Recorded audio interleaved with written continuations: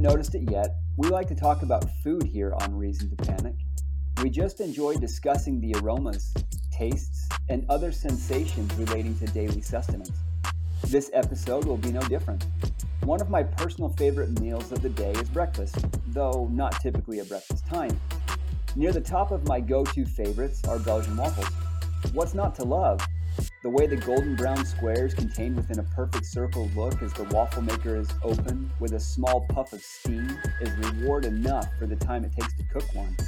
Then my senses go into overload as butter is spread copiously across the top and then berries pelt down upon the crispy exterior. All of this is harmonized like Beethoven made edible as the maple syrup cascades down over all the goodness. Sound appetizing? Well, hold on. This is Reason to Panic here. Back up to the butter part, because Belgium is about to rain on their own parade.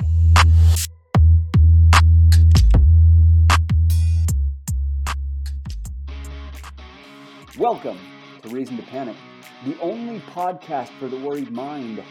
We give you a new reason to panic each week, so you never have to worry about running out of reasons to panic.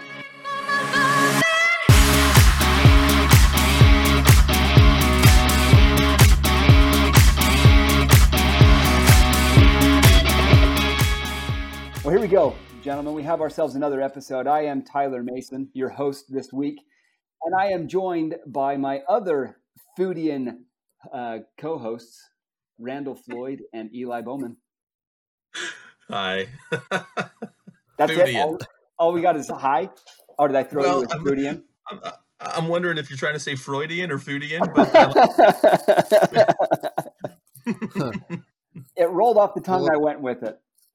It was good. When I was in Korea, they couldn't pronounce L's, and I got called Freud all the time. So it's not the first time that I've been called Freudian, but I've never been called Foodian. Me either. I like it. I'm trying to start something. We'll see if it trends on Twitter or somewhere cool like that. So, a follower of food. Yeah, I subscribe to the philosophy of food. Call me a Foodian. Oh man. Eli, it was your segment recently that got me thinking about this because, you know, let's go back and revisit just momentarily, as short as possible, the sustainable process of making meat in a lab. Okay, that's enough on that one. I like the images of that are just burned in my brain forever, but it got me wondering a little bit. And so, you know, I got onto the Google as we tend to do and started looking around, and I don't know if I could say stumbled into, tripped into, or was tricked into, but I found this article on mentalfloss.com, one that we've used more than once here on this show. And I am disappointed with Belgium. I mean, they're known for so many amazing foods, and then they've come up, they've gone and they've done this. Before we tell our viewers what this is, you guys have seen the article. Yeah. Appetizing or no, would you try this that we're about to dive into today?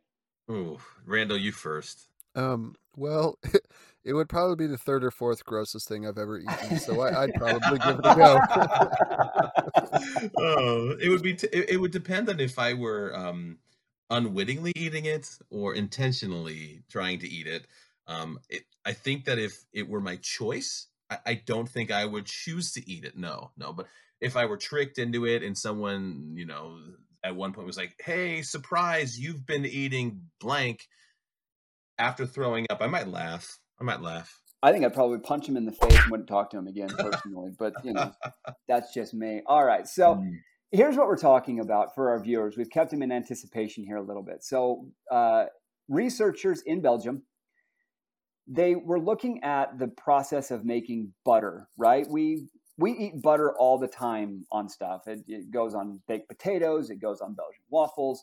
It goes in stuff, cakes, right? I mean, butter is just, it's fantastic. It's butter. But the process of cultivating butter, it's not the most, why am I totally spacing out on the word here? Sustainable process, right? So like, can we make a more sustainable butter? And so somebody, probably on a bender or a trip or something. I don't know how she'd come up with this. They're like, hey, what happens if we grind together a bunch of black soldier fly larvae and water and mix it together and then separate out the greasy part in a centrifuge and then spread it on toast? Let's just see what'll happen. Like, who came up with this idea of larva butter? Here's the thing about bug butter that I think they talk about the sustainability of regular butter. Like, well, you got to have a cow, and you've got to have you got a way to churn it, and they talk about all of these things you need. But like, a centrifuge is needed to separate the oily bits from. And like, oh yeah, let me just grab my centrifuge from the cabinet in my kitchen. So it's sort of like 6 to 1, half dozen the other on sustainability. Why don't you go to Walmart and like pick up centrifuge, or support local, buy a centrifuge from like your local hardware store. Like it's just so that part was not lost on me. Oh man, Randall, what are your thoughts? You said this would be the third worst thing that you've tried, so we're going to kind of go into some other bizarre things on this episode. We're not just talking about butter. So Randall, why don't you tell us the worst thing that you have ever eaten? Well, the reason it's worse, and this I've got a scale because all this happened when I was in Korea. So I was able to, I lived in Korea for a couple years as a missionary, and I ate some very interesting things, some of which I came away liking a lot, and some of which I'm still confused as to why they entered my mouth in the first place. But on the first day I was in the country, I was taken to a market by some older missionaries, and they thought it would be fun to send us on a scavenger hunt. And one of the things that we had to go find was this stuff called bundegi. And in Korean, it sounds like something cool, and in English, it's silkworm larva. And so I didn't know what it was, but it's literally a grub. Like it's a grub. That's all it is. And so I finally find it, and there's this big steamy pot of boiled bundegi, and it smelled worse than it looked. Like I didn't think that was physically possible. And the worst part is the Korean missionary who was with me, he went to McDonald's, grabbed an ice cream cone, came over to the lady who was cooking the bundegi, grabbed a handful of them, stuck it on his ice cream cone, and ate them all. Ew, gosh. So he did that, and he said I couldn't go home until I ate one. And so I popped it in my mouth, and I bit it, and it squirted straight down my throat. It was completely disgusting. No. I refuse to believe that's a true story. I can't. It's better if I believe it's fiction. When was the last time I lied to you? Yeah. Right now. Okay. All right. Right. Yeah. I'm pretending that it's right now.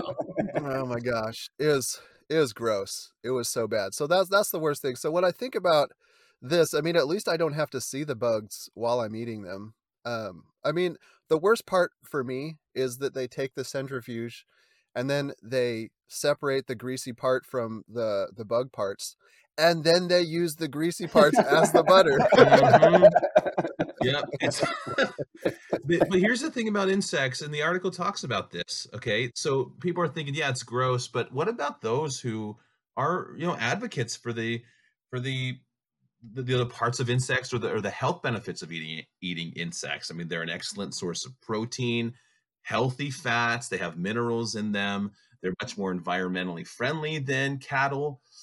So it's not like yes, it's gross, but one can make the argument from a dietary standpoint and from a sustainability standpoint that it does make sense. Again, given you have a centrifuge available to you. Exactly right. I for anybody that's wondering, well, is it worth it or not? I'll just tell you, go watch a couple of episodes of Man vs. Wild. Watch Bear Grylls as he pops a larva in his mouth and it explodes. Ugh. And you tell me that just seems like a good idea, right? Like, because he'll talk about it. He's like, they're a great source of protein. All the things you mentioned, Eli, is like and in a survival situation, absolutely. I will be out there ripping a tree apart looking for, maggots or something because I'm going to die otherwise. But I mean, we're talking cakes here. Yeah, we're talking more than just cakes. There are lots of things, and I'll let you get into those in a second, Tyler, because I think it would be funnier coming from you. But let me ask you this. Would you rather live in a world with no butter at all? No butter ever again? Or bug butter? What sort of twisted George Orwellian time frame are you putting us in? That's awful. It's reason to panic. I mean, these are the things we explore here. That's the same question I wanted to ask you last and then week. The sequel will be 1985. There is no butter but bug butter.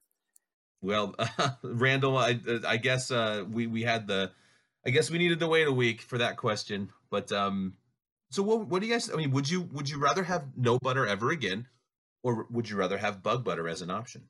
Well, at this point, I'll quote the song. Are you willing to let yourself get past the disgusting variables? It's better to have loved and lost, Eli. Okay. But no, how about this? What if someone only ever had bug butter and then was introduced to dairy butter? And they would be like, you do what to the cow? You drink, wait. So it's not like our butter, it's not like normal butter isn't without its weirdness. It's just, its weirdness is normal to us. It's an acceptable weird. Is that what we're talking about? Yeah. Yeah, that's a good way to put it. That's a fair point, though. That really is a fair point. I mean, you think about, Randall, you tell the story about being there in Korea and eating silkworms with a McDonald's ice cream cone. No big deal, right? Here in the States, we frown on that sort of a thing. So that's a valid point, Eli. Yeah, I think so. Yeah, that's why I made it. I mean, all I do is make interesting points. I never make a point that isn't incredibly fascinating. You guys should know this by now. That's true. That song, All I Do Is Make It Rain, that's Eli with, logical and well thought out points. Amen. Thank you. All it does is make it rain. No, I think of The Matrix, right? You guys remember The Matrix, the first one? Of course. Okay. So Neo, he comes out of the Matrix and, they what's the first thing that they do as soon as he sits down at the table? They take that weird, like, cafeteria looking spray nozzle, and, all of a sudden he's got a plate full of who knows what.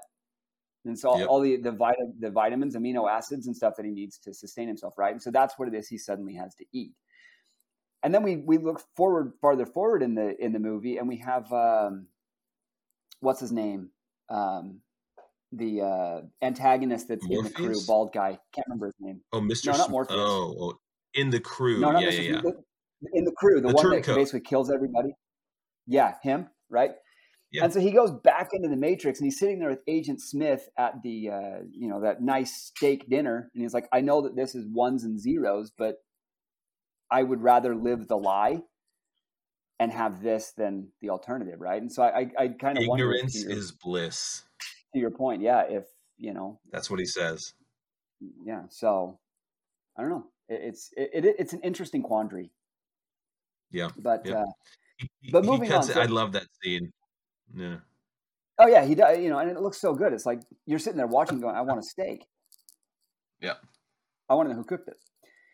But so we've got insects that are being used for butter, but it doesn't stop there. I mean, this idea for sustainability and utilizing bugs in all their merits. There's certain things like Eli and I, we were talking before the segment. Randall, I couldn't tell. Have you tried before or not chocolate covered ants? No, but I've had all kinds of bugs. So. Okay, right. So chocolate covered ants. First time I had them, I was sitting at the movie theater. A buddy of mine, he thought it would be funny, so he's pretending to eat something. And do you want some? So yeah, sure. So I take a handful and eat them, and starts kind of laughing. What? And he said, they're chocolate covered ants. I didn't think they were half bad. I wouldn't have picked them, but they weren't awful.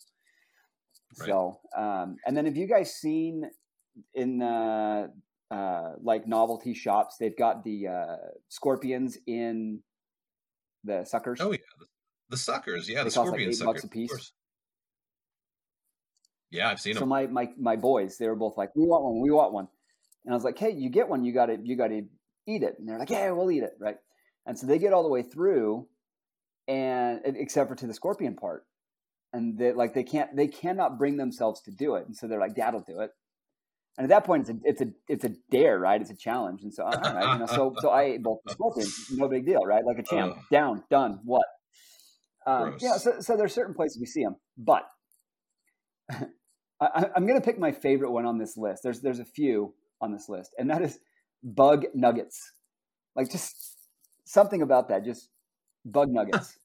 Are you on the list of other food items? Yeah, the 6 common foods remade with bugs.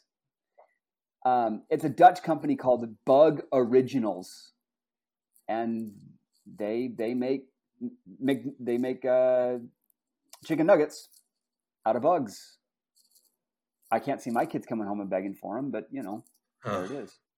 Looks like they've replaced the chicken meat with ground up mealworms.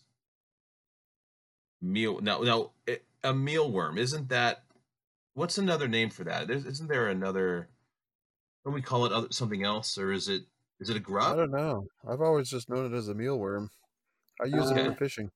The little red worms. The larval form of the mealworm beetle. So it's basically it's beetle larvae. I thought you might really appreciate this one, Eli. For those people that don't know, Ohio is known for its pizza. I never would have guessed that till we did a tour of some amazing pizza places with Eli and his wife last time that we were there.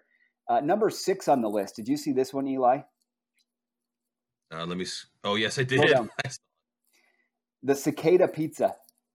And it says, pretty much everything you could use shrimp on, you could use cicadas on, says New York chef Caroline Fink. One of the best-known creations was a savory pizza that included fried, garlic-laced cicadas, along with typical toppings like wild leeks and ricotta cheese. Typical toppings like wild leeks. When was the last time any listener to this show ordered wild leeks on their pizza? This is New York, though. We're talking about this. It's probably Long Island. So there's probably a place in Queens where people are ordering this pizza and they get it. And what is it? Fried leeks? What is this? What is it? Wild leeks? Wild leeks. I don't think so, Tony. All right. We got no farm raised leeks here. It's just wild leeks. Don't give me that farm raised crap. That's right. They're in Queens foraging for wild leeks. There's a mental image.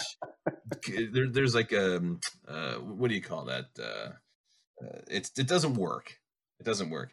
I like the first one though. The first one, insect ice cream. It says in 2011, the owners of Sparky's Homemade Ice Cream in Columbia, Missouri, that's your neck of the woods, Tyler. That is my neck of the woods. With putting boiled cicadas in some of their frozen treats. The resulting product was hugely popular, but ultimately discontinued when the state government advised against the use of ice cream because the department did not have information regarding cooking temperatures for cicadas. So, come on, FDA, get on that. I might consider. I mean, that would be one of the few ways that I could eat a cicada. Is if you put it in ice cream, then it's possible that I might give it a shot. I mean, you can put anything in ice cream, and I might try it. We talked about again another episode. The part of the machine, the metal flakes in the ice cream. We did. Yes, we talked about this one. We also talked about what is the flavor, the natural flavor, Randall. Oh, what? Castoreum? Castoreum. We talked about castoreum as well. A lot of these tie together, don't they? Oh, and a pretty little bow. Randall, do you have a favorite one on this list? Well, favorite's a strong word, but they all sound very interesting, and I would actually try them all just because there's no at least these things are seasoned. The stuff I had was just boiled, so I'm sure that if I were to eat one of these, I think they have like that place that made the bug nuggets. They did pesto flavored nuggets, and then some other stuff as well. I'm sure I could handle it. So I don't know. I can't choose a favorite though. I'm just kind of sitting here, wishing I was eating an actual nugget and not a bug nugget. It just sounds so weird. So, can I have another bug nugget? A what? A bug nugget. Two. All right. So, Eli, you'd try the ice cream. Randall, you could see yourself going for a bug nugget just for some difference here. We've tried the chocolate covered ants. If I had to pick one not replicating, I'd probably try the mealworm French fries. I could probably do that. I was just looking at that one. Yeah. Anything in enough ketchup and you can kill any flavor. So I'd try that one. So, all right. There's the bug burger. There's the bug burger. I feel like we've mentioned all of them because we mentioned chocolate covered ants before, but the one we didn't mention was the bug burger. And this person, Dr. Morgan Gay, she is a self-described food futurologist. So I'm going to start giving myself some fun, fancy stuff. If I can just call myself a something futurologist, then that sounds fancy enough to write a book, if you ask me. I mean, Randall, you're the lawyer. Can I do that? Yes. Okay. All right. You can create a new science, futurology. I like it. I like it, and I knew that I would like it because I'm a futurologist. That was bad. You need to have like the rim shot on that one, Randall. That was terrible. The thing I like about it is that she makes a prediction here. She's going for a Nostradamus type position, predicting that insect burgers, particularly with mealworms, they could just replace the bovine predecessor within the next decade. So within the next 10 years, when you go to McDonald's or to your favorite burger joint, you could be ordering yourself a bug burger, your kids some bug nuggets with a side of mealworm French fries, and then enjoy that with some insect ice cream to wash it down. I mean, there's the meal of the future right there, gentlemen. From my cold, dead hands, will you take my hamburger away? I have another prediction from me. I'm going to have a nice bowl of real ice cream after this episode. I love it. All right. Well, on that delicious note, let's score this thing out. Scale of 1 to 10. Not just focusing on the bug butter, but just bugs in general. We're going to take the food futurologist, and we're going to score it on that. Where do you put your primary food made with insects versus its current components? Randall, let's start with you first. Well, first off, I'm going to go back to the ice cream episode that we did where you called me out for doing food over and over again. And it's too easy. It's like low-hanging fruit. No pun intended. And I'm going to say that I have a bug to pick with you. At least my episode involved an unintentional addition to food. Like all of you got the bacon and this one. People are doing this on purpose, and I think that is much more nefarious than an accidental piece of metal equipment in some ice cream that you can just recall. I mean, you can't recall your bug ice cream saying there's bugs in it, since that's the main ingredient. And if this is the case, and we're talking about food being replaced on all levels, I'm all for eliminating cow farts. But in a world with bugs as the primary source for my protein, I'm sad, and I'm just going to straight up give it a 6 because that's too much for my my cow loving self to actually accept at this point. There it is. There's the bovine answer. Eli, to you. It's like, is the reason to panic that my favorite well-known foods are no longer available? Like that might, I wonder if part of my rating is because my beloved, food items are no longer, and they're reinvented with bugs. But I will say this. I feel like humans, including myself, we can get used to weird things pretty quickly, especially when we really would rather have that burger, even if it's made with beetle larvae, as opposed to beef. I would try it. I probably wouldn't like it, but then I'd probably end up trying it again. It is a reason to panic, though. I'm going to give it a 5 because the whole prospect of losing my favorite foods is the worst part. So that's a 5 for me. And I'm going to be right there with you guys. I'm going to probably put it at a 6 as well, because there are legit people out here right now that they just keep messing with my food.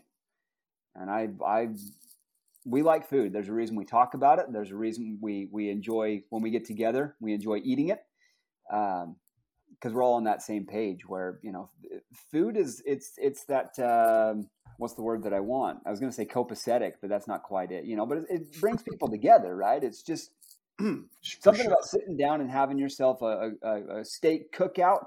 I just can't see that being the same when your steak is a culmination of a bunch of beetles that somebody dug out of the ground, right? And squished them together. Like it's just I think cathartic's a good word. Yeah, we'll go with that one. Right? That's a great word. That's why we got the lawyer on the show. He's got a big vocabulary. He sounds cool. But anyway, there you have it, folks. Thanks for tuning in. Go ahead, please give us a thumbs up on Facebook. Rate us wherever you found us. Leave some comments. What do you guys think? What's the weirdest thing that you've ever eaten? And would you be willing to try any of the bug cuisine that was mentioned on today's episode? Thanks for tuning in, everybody. We will catch you next week with another Reason to Panic. Right back. Won't you wait for me? I need you to stay right there.